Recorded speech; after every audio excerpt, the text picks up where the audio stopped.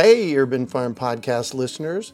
If you're as passionate about preserving the bounty of each season as we are, hey, I canned my first peaches at the age of 18, and that was a long time ago, then you're going to love what our friends over at Denali Canning have in store for you.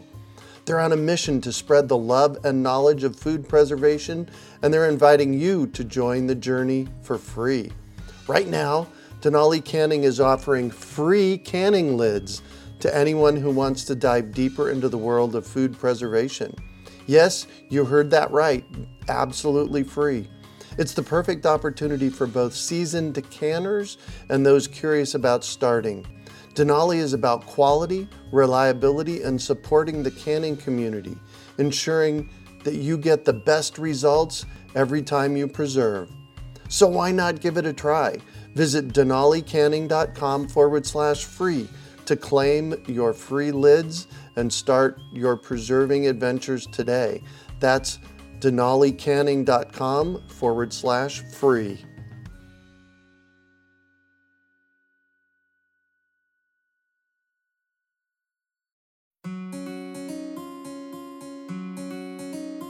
Greetings, urban farmers, gardeners, and healthy food visionaries.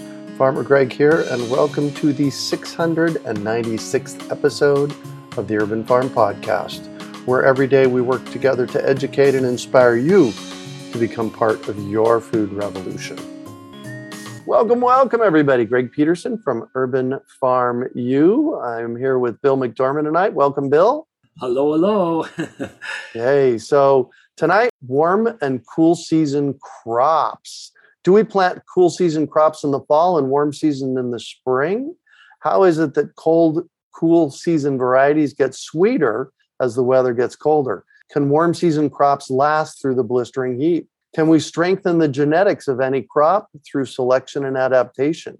That's what Bill and I are going to be chatting about tonight. Well, mostly Bill. I'm going to be prompting him with your questions. So let's start with, what's the difference, Bill, between warm season and cool season crops? There's probably some arguments that people could have. For 28 years, as I ran my little seed company, High Altitude Gardens, it was a real definite definition. Warm season crops were crops that would not survive a frost, period. Like a tomato. Like tomatoes and peppers and beans and squash were the ones that would most likely. Now, there are stories of all of those surviving some frost, just barely dipping below, say for an evening, say you have a sudden frost in the spring or something, but generally that's the definition. So, I lived at 6,000 feet. We could have a frost anytime. One summer we had 9 frosts and 2 hailstorms between Labor Day and Memorial Day and Labor Day. Wow. 9 frosts. And so if you had warm season crops, you had to have protection. You had to make sure that somehow you could protect them from a frost if it happened, whether that was cones early in the year, whatever, other device.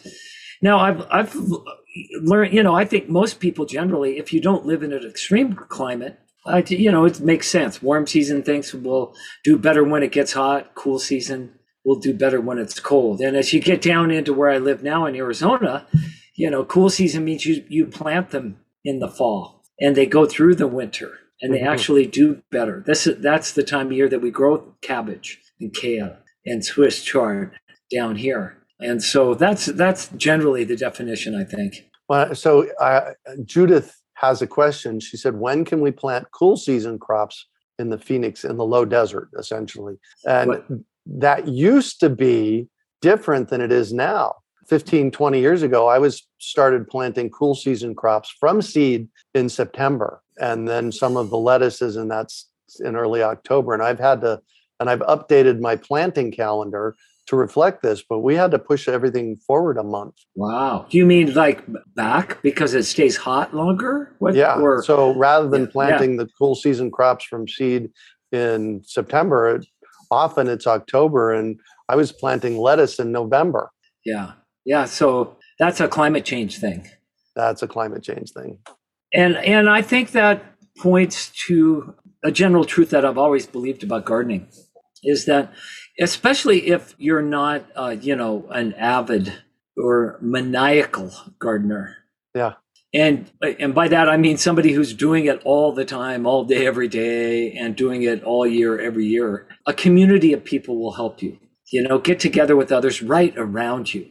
Yeah. You guys are going to be the only ones that know when to do these sorts of things as the future comes. And so good move tonight.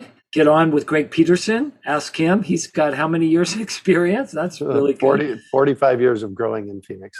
One of my favorite hobbies, I was talking about this with somebody yesterday, is walking alleys. Most towns still have alleys, even Phoenix, the older parts of Phoenix. And that's where you can look over the back fence and see gardens a lot of time. See them in their real state, right? The ones that are a little messy, and the ones that really interest me. And I've more often than not, somebody's out there a lot of times, especially at dusk or early in the morning, and ask, when did you plant that? Wow, that looks really good. And you could probably get more good information in your neighborhood doing that than almost any other way. Amen to that. There's an article on my website that I wrote maybe a decade ago called Margaret the Condo Gardener. And Margaret wanted a garden. She lived in a condo, and she was walking the neighborhood alleys one day, and she saw over the back fence this woman's garden in her backyard that had been not tended.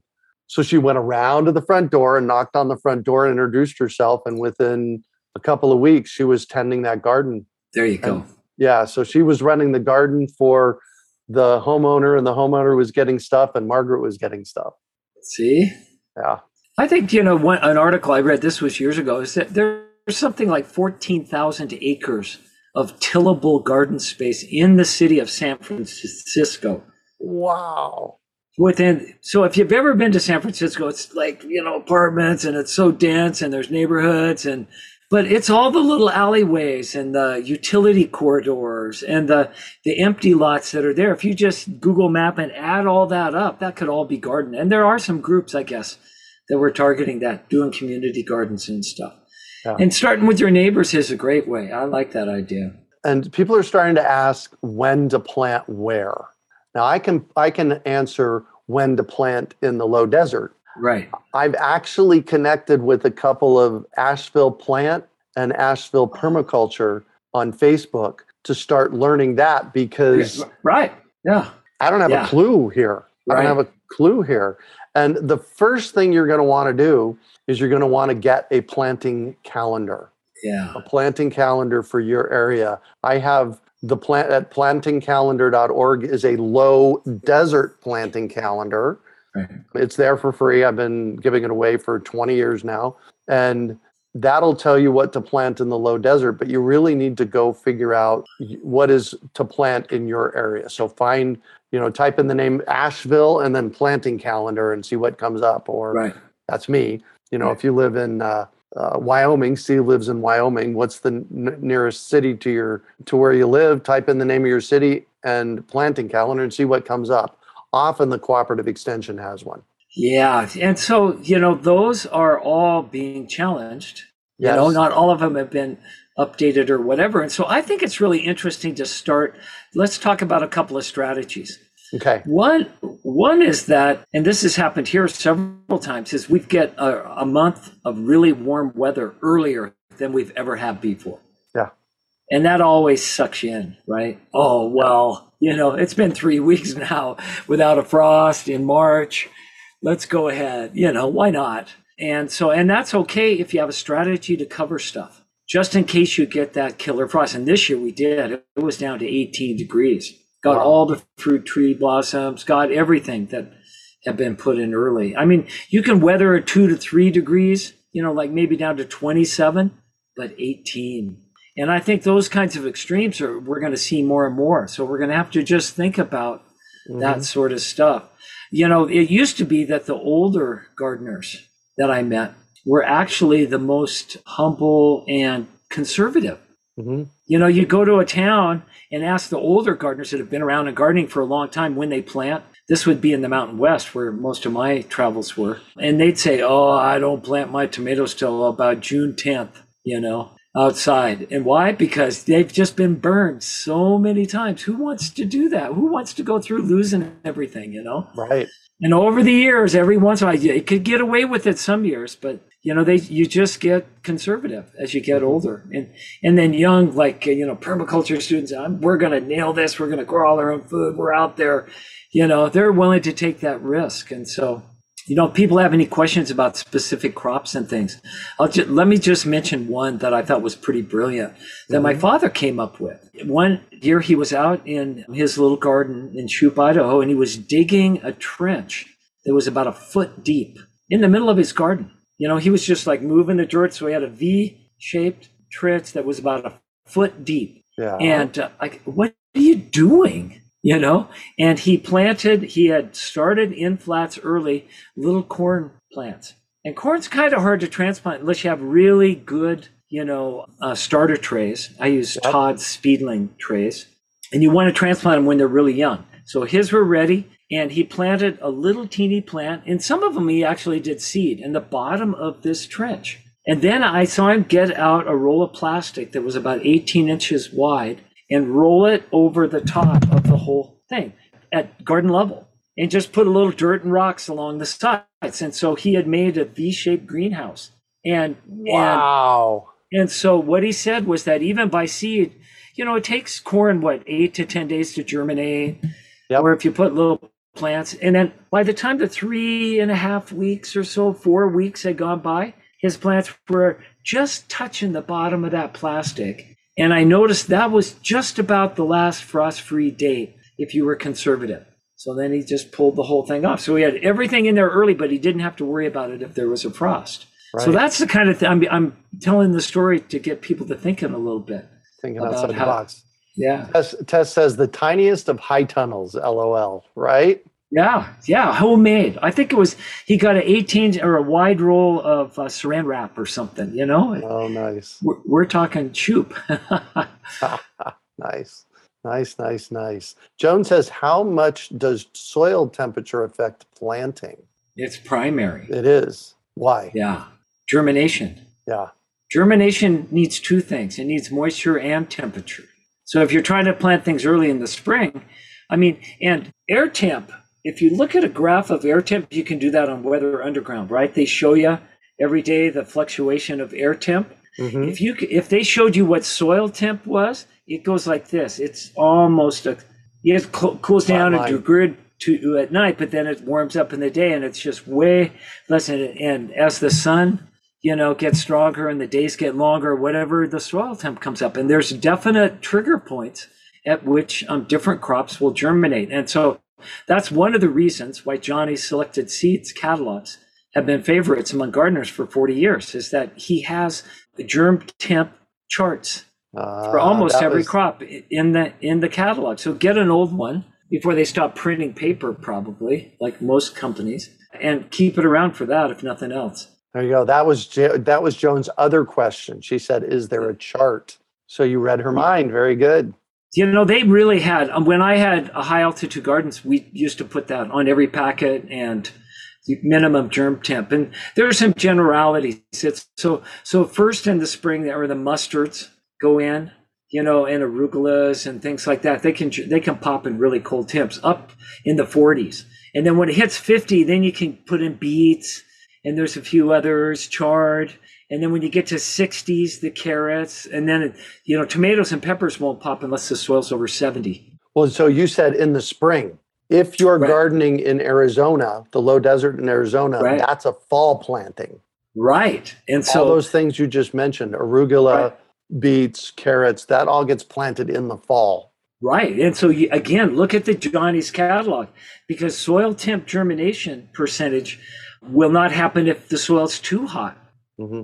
There's a range for most of, so you may want to cover it up, shade it, so you can pay attention. I don't know if that's a problem for people in Phoenix. I've never had that problem here in Cornville, but I would look at that.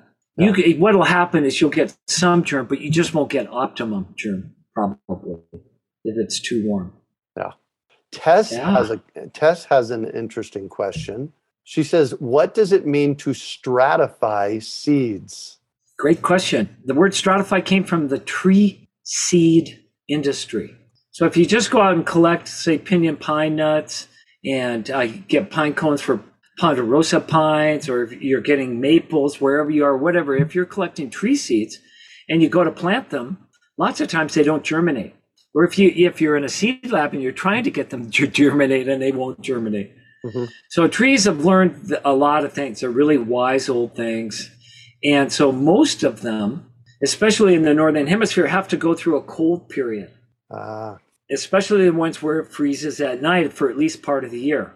So those seeds have to be cold treated, which would be a better description of stratification. It was called stratification because they used to have these big trays and they would layer paper or a sphagnum moss or something and put a layer of seeds and then put other stuff over it. You wanted enough air in there, but they wanted them cold. They put them into refrigerators. Then they pull them out and then put them in these germination chambers, to see if they were successful. And they did a lot of testing. It's a multi-million-dollar thing to sell tree seedlings to reforestation projects for mines. Right. Or for the U.S. Forest Service and stuff. So a lot of the original testing went on, but the word carried on. So generally, this is what I've learned. If you have a wildflower seed, not as much the grasses, but it can affect them, and especially tree and shrub seed, you need to bring it down to about 40 degrees or so, or refrigerator temperature, for roughly the amount of time it would be under snow. Or if it was in snow country. So, I used to get 3 to 4 or 5 months of snow. So that's what I would do with my stuff. I would take my seeds, I would put them in a little baggie with peat moss in it. Make sure it's kind of damp. It's okay. Put the seeds right in, mix the whole thing up. I would poke a couple of holes in the bag and then toss it in the back of my fridge and leave it there. And that was really one of the easier ways to do it. Sometimes stratification is more complicated than that for a few varieties. And I would say columbine, especially Colorado columbine, there's just one that comes to mind, which germinates better, or stratification takes place better if you do that and then take it out and let it warm up for a day or two, and then put it back in and let it cool down. Yes. And then bring it out. And it's that fluctuation of temperatures that actually breaks its dormancy, is what the word would be called. Got it. I used to have to... So, go ahead. Well, I was going to say that all of our food crops, you don't have to do that to, right? That's why there are food crops. They were easy. You didn't have to go through all this stuff just to get them to grow. Yeah. Right? For 10,000 years, people didn't have refrigerators. They didn't know what was going on. So almost everything we eat, you don't have to do that with. But now that we're broadening into medicinal herbs and to other wild edible plants, and we're trying to bring those in, or we're trying to, landscape our yards with native plants, that's where stratification is starting to be an issue. Got it. So there's also the term scarify seeds. Are you familiar with that? Yeah. Talk about that. Yeah. Well, it turns out that some seeds, actually, the categories overlap. There's a lot of seeds that you could scarify, which means you scrape them. You somehow physically change the outside pericarp. And sometimes, there's all sorts of techniques that have come up, putting them in hydrogen peroxide, putting them in acid for a little while, putting them in your mouth, lupin seeds, putting them in boiling water. So there's some techniques besides just putting them on a piece of sandpaper and rubbing them with your hand and actually scraping them. And so, what's that doing?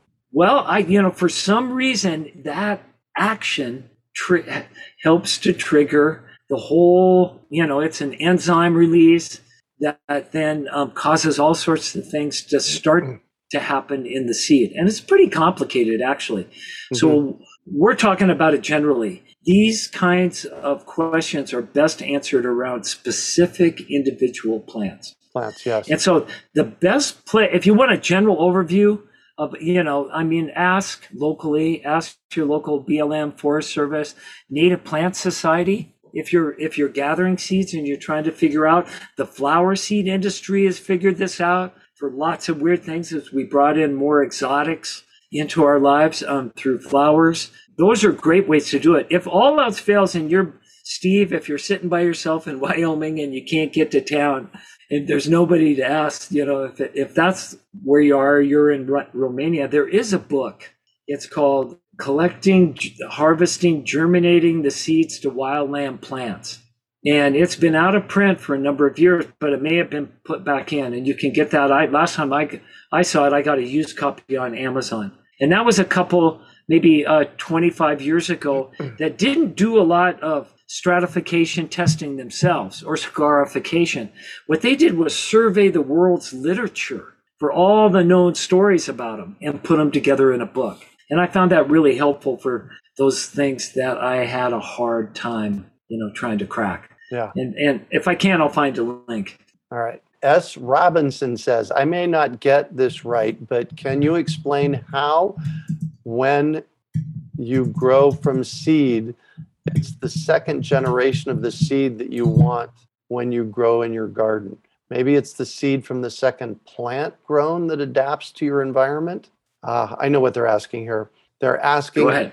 They're asking about how do plants become more adapted to my space? Save the seeds. And that second generation that they mentioned is going to be more adapted to your space than the first generation. And the third generation is going to be more adapted, and so on.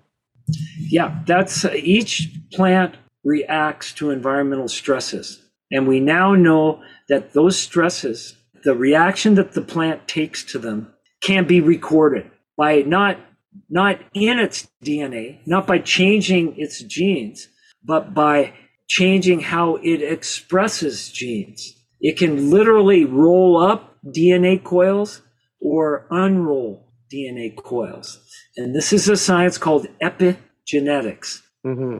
Barbara McClintock won, I think it's in 1959, won the Nobel Prize for her study in this. And it's just taken us about 50 or 60 years of study to really realize that this is having an incredible effect. And so I know most orthodox geneticists are tend toward the Mendelian model and saying, no, if you just plant a plant and it doesn't cross with a plant that's more adapted to your region or has new genes, then it's the same plant as the year before. But we know that's not true now.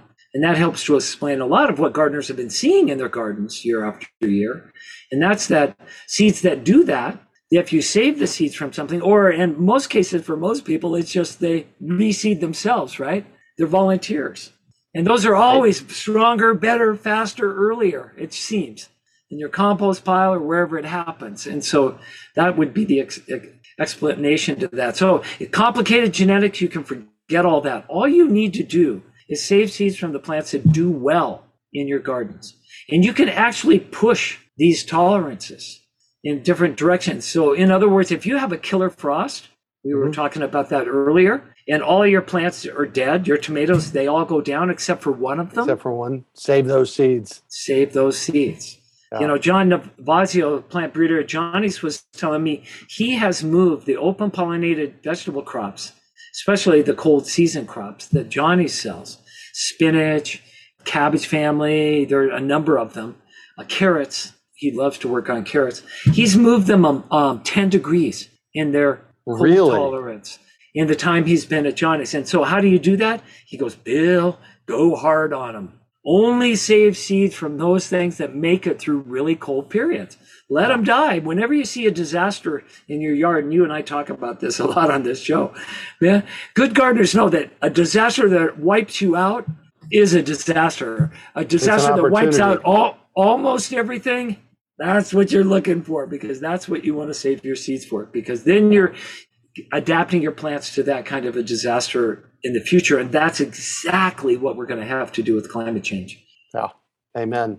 Hannah's popped a link in the Q&A. It's for a book, Collecting, Processing, and Germinating Seeds of Wild Plants. Yes. Yeah. All right. Yeah, that's the one, Hannah. If you wouldn't mind dropping that in the, and Bill put it in the. I put it in the chat just now. Perfect. Perfect. Thank you for that, Hannah.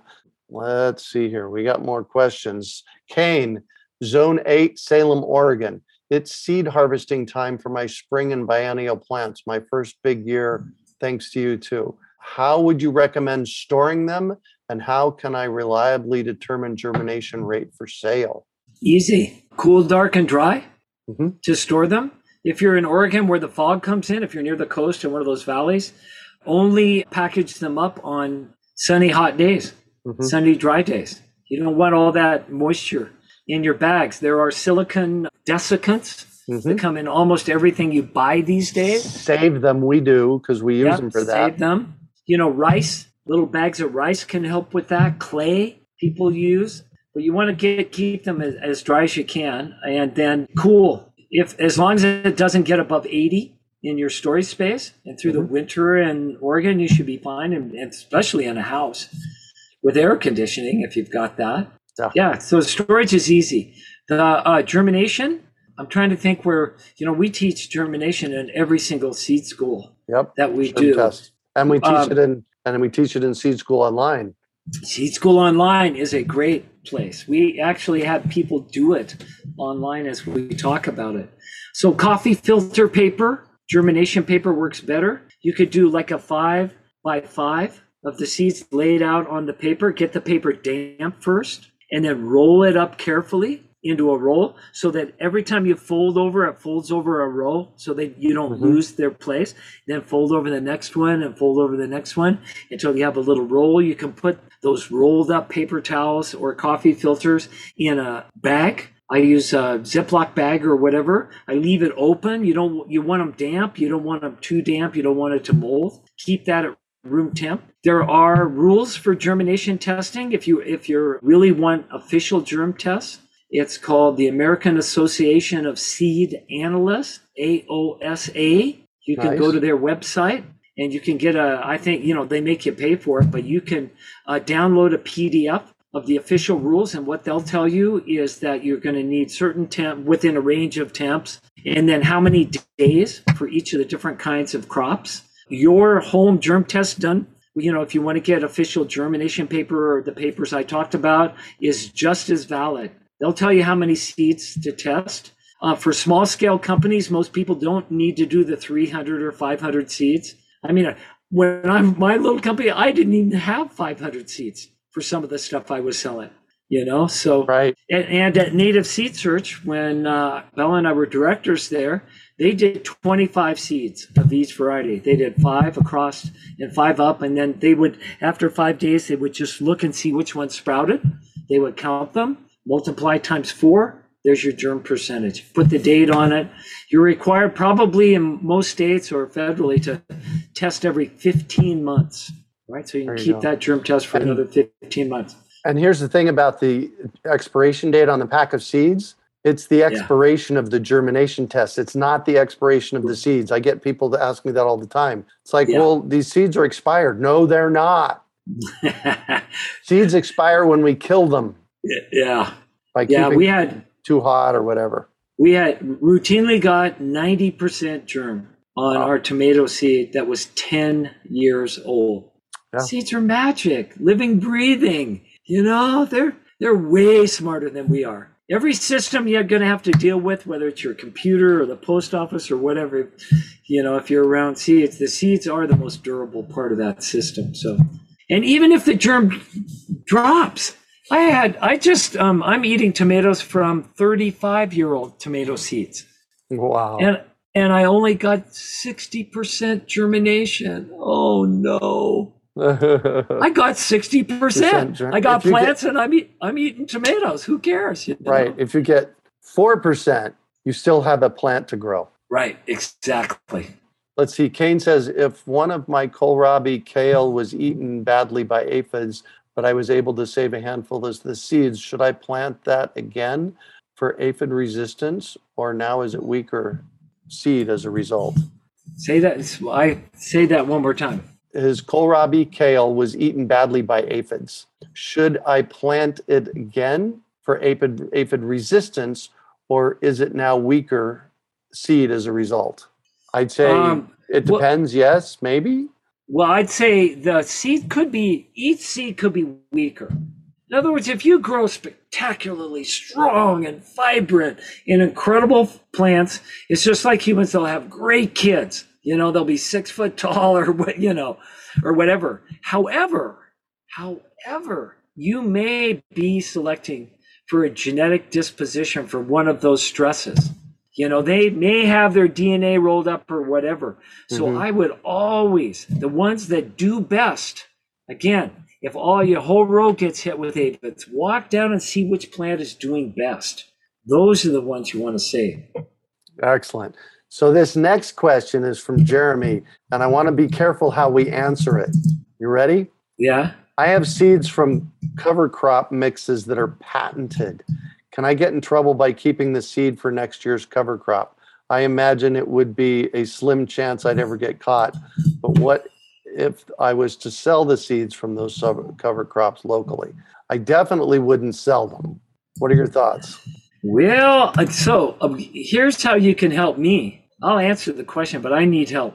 Which cover crops in the mix are patented? I've never seen a patented cover crop, and I'm really interested. All right. So because that's a big step. Yeah. That's huge. Which is patenting a cover crop? Yeah. That's huge. They're bridging a divide there that hasn't been bridged. This will be a seminal moment in all of what we're doing. And to do it in a mix is really an interesting strategy. Yeah. Because how do you know? Well, and how do you know it's patented? That would be my question. So here's what I would say. And what let me just tell you what I do. I grow and save seeds and I share them with people. Yeah. And as far as patenting can say, and especially in the contract language, the shrink wrap contract that you agree to when you open the bag, that's how a lot of this protection comes. It may specifically say you cannot share those seeds. And so that all I'll tell you is that I grow and save and share seeds. That's all I'm going to say. Tess says, I love this, Tess. Thanks for being here again. She's here at a lot of our events and always brings good content. She said, how can a seed or seed mix be patented? That's like patenting a fingerprint, right? Right. Well, most people would start with the question, how can you patent life anyway? Right. Well, that was Chicardi versus Diamond in 1992, I think is where that came from. But that's just and in Europe right now, you can't patent a plant unless you've genetically modified it, unless it really is a new invention that nobody ever. That seems to be something that smart people all over the world are starting to agree about. But to take something that is created with generally biological processes and say you own it after maybe thousands of years of having people work on it, just doesn't make sense. That's ludicrous. Just doesn't make sense. And so I would write to the company selling whatever, if it's a mail order company that's available to gardeners or whoever you got the cover crop from. And I would let them know that I'm not interested in protected or patented seeds. Yeah. All right. So we've got 6 questions here to answer. Let's get them done because I want to get to dinner. It's getting almost 9 o'clock here. ST says, does ambient temperature matter as much as soil temperature? Well, for what? Soil temp is what matters for germination. Yeah. Period. So no, ambient temperature doesn't matter as much as soil temperature. I got a little pocket soil thermometer and I stick it into the soil just about as deep as my seeds are going to go. That's how you find out what it is if you're really interested in that. Yeah. And I found that I could slope my soil 3 or 4 degrees to the south when I lived in the mountains, and the soil temp would go up 3 weeks earlier. Just a little bit more solar. It's an unbelievable what you can do if you just play with things. So there you go. So somebody asked, Santa Barbara inland has 90 degrees and higher in September and some in October. When to plant? We can't tell you when to plant there. You're going to have to get yourself a planting calendar and, experiment. That's really what it's about. When we were trying to figure out when to plant white Sonora wheat at Patagonia, Arizona, for native seed search at the farm, I was getting so many different reports about when to plant and what would be successful or most successful. One year I had them plant a little bit in November, December, January, and February. There you go. And guess what? It was like January, I think, worked best that year. I mean, it doesn't always, depending on the year, but experiment. If you don't know, take a little bit and you tell us. Yeah.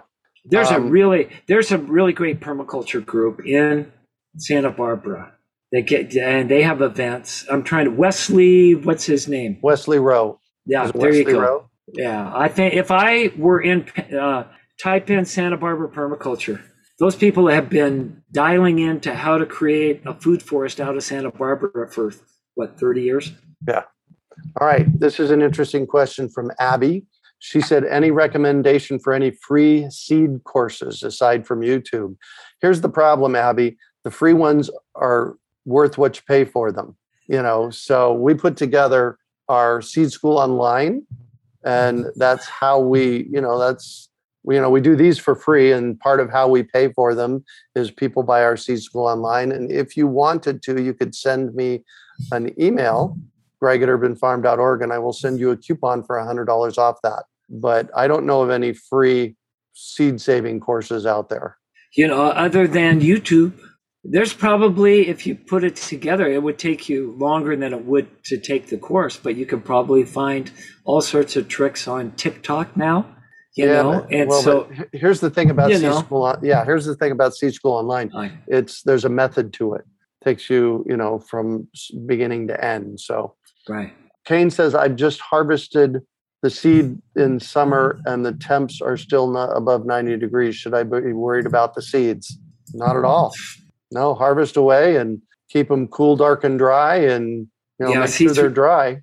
Seeds routinely go through heat and a dry down when they're first getting ready, and somehow they make it through it. I'm the same way. My corn's going through 103 degree days right now. I had grains out that went through 100 degree weather, and I got really great germ after I harvested them.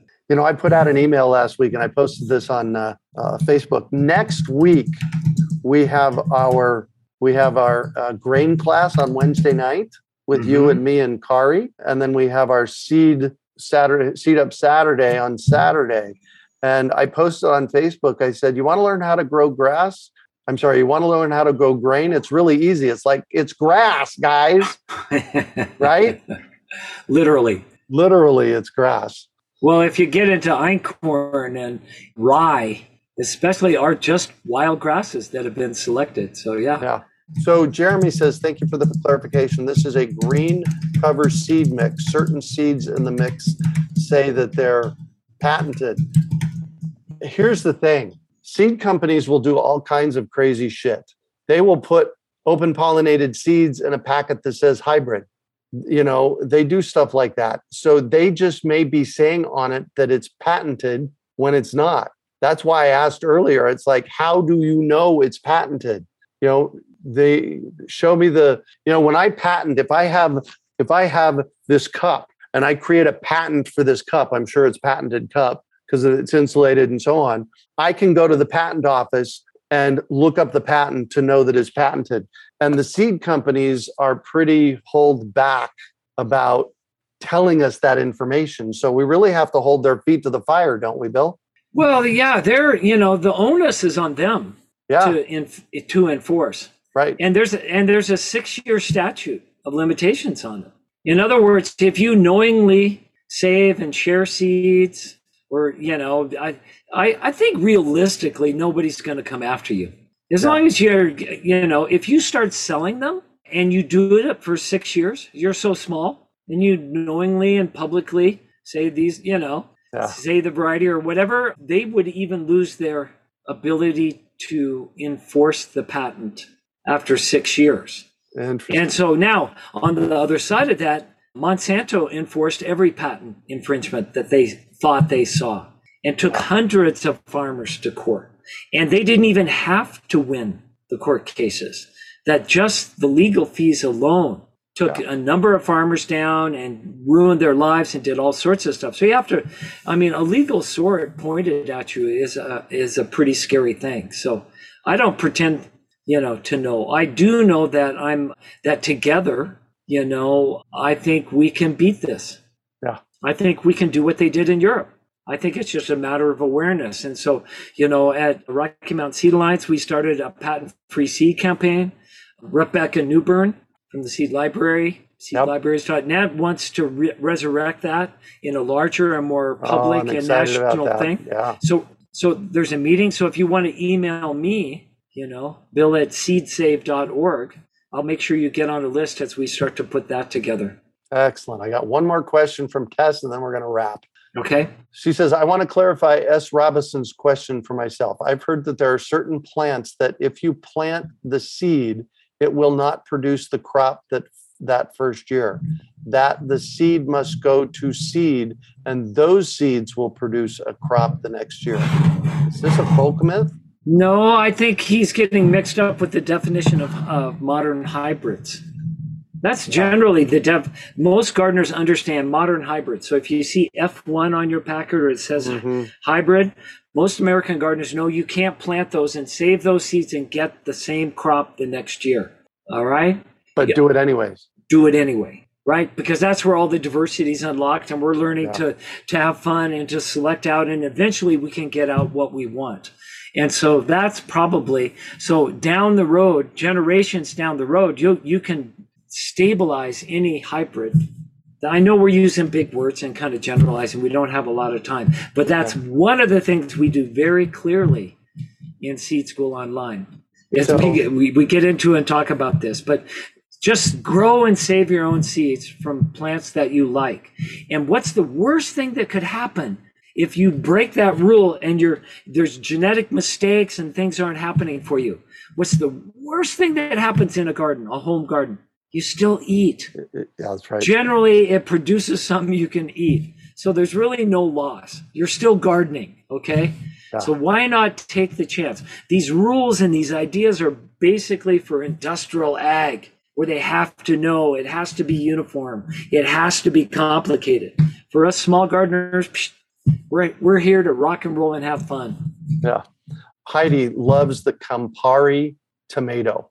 Okay, great. See them in the grocery store. So I went on a search for Campari tomato seeds. Great. You can't buy them. Ooh, see, is it trademarked or what? Try to buy Tabasco pepper seed. It's almost like Thomas Jefferson days. It's under penalty of death to take those seeds off the island where they're grown in Louisiana, or the secret for how to make the sauce.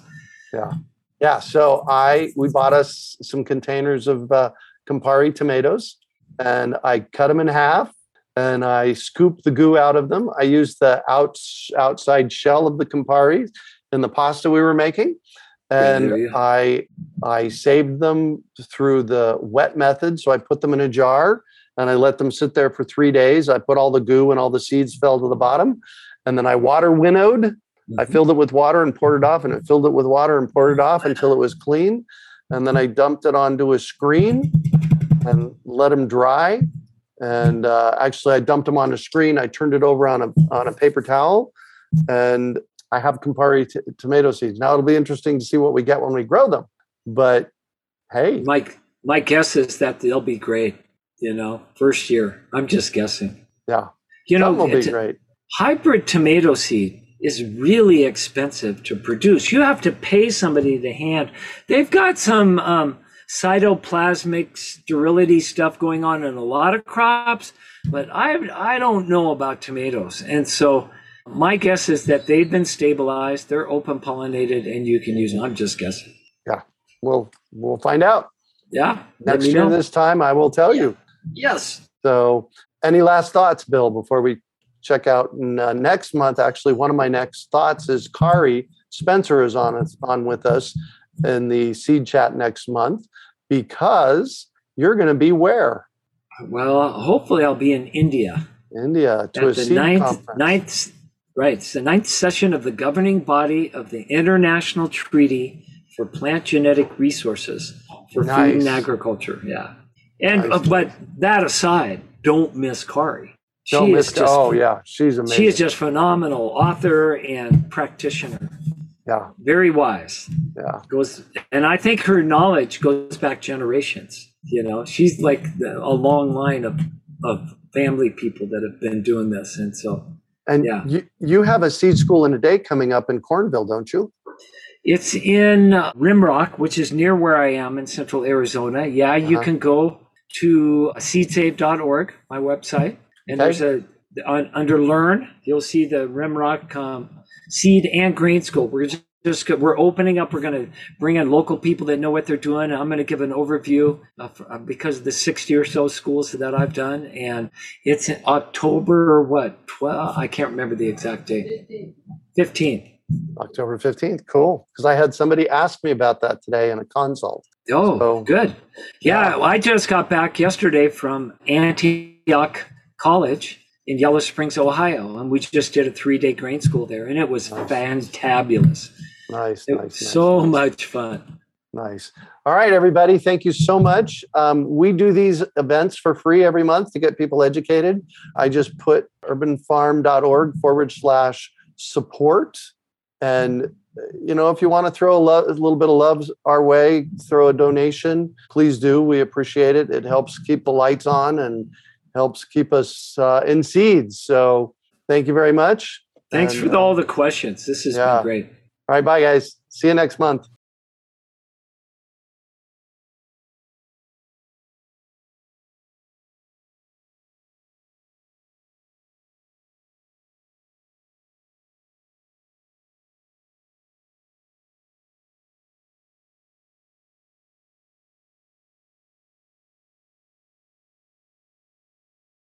We hope you enjoyed today's episode of the Urban Farm Podcast. Remember to listen for tips, advice, and resources to help you on your journey with urban farming. You can find us on the web at urbanfarm.org or send us an email to podcast@urbanfarm.org. In the words of Vincent van Gogh, great things are done by a series of small things brought together. Be encouraged that with each lesson learned and skill developed, you are one step closer in the direction of your dreams. Hey, Urban Farm Podcast listeners.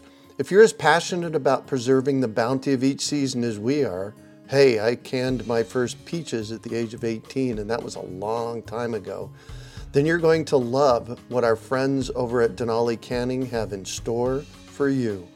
They're on a mission to spread the love and knowledge of food preservation, and they're inviting you to join the journey for free.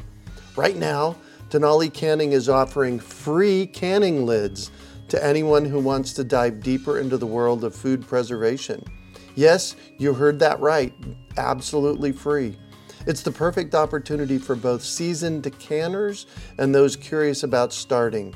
Denali is about quality, reliability, and supporting the canning community, ensuring that you get the best results every time you preserve. So why not give it a try? Visit denalicanning.com/free to claim your free lids and start your preserving adventures today. That's denalicanning.com/free.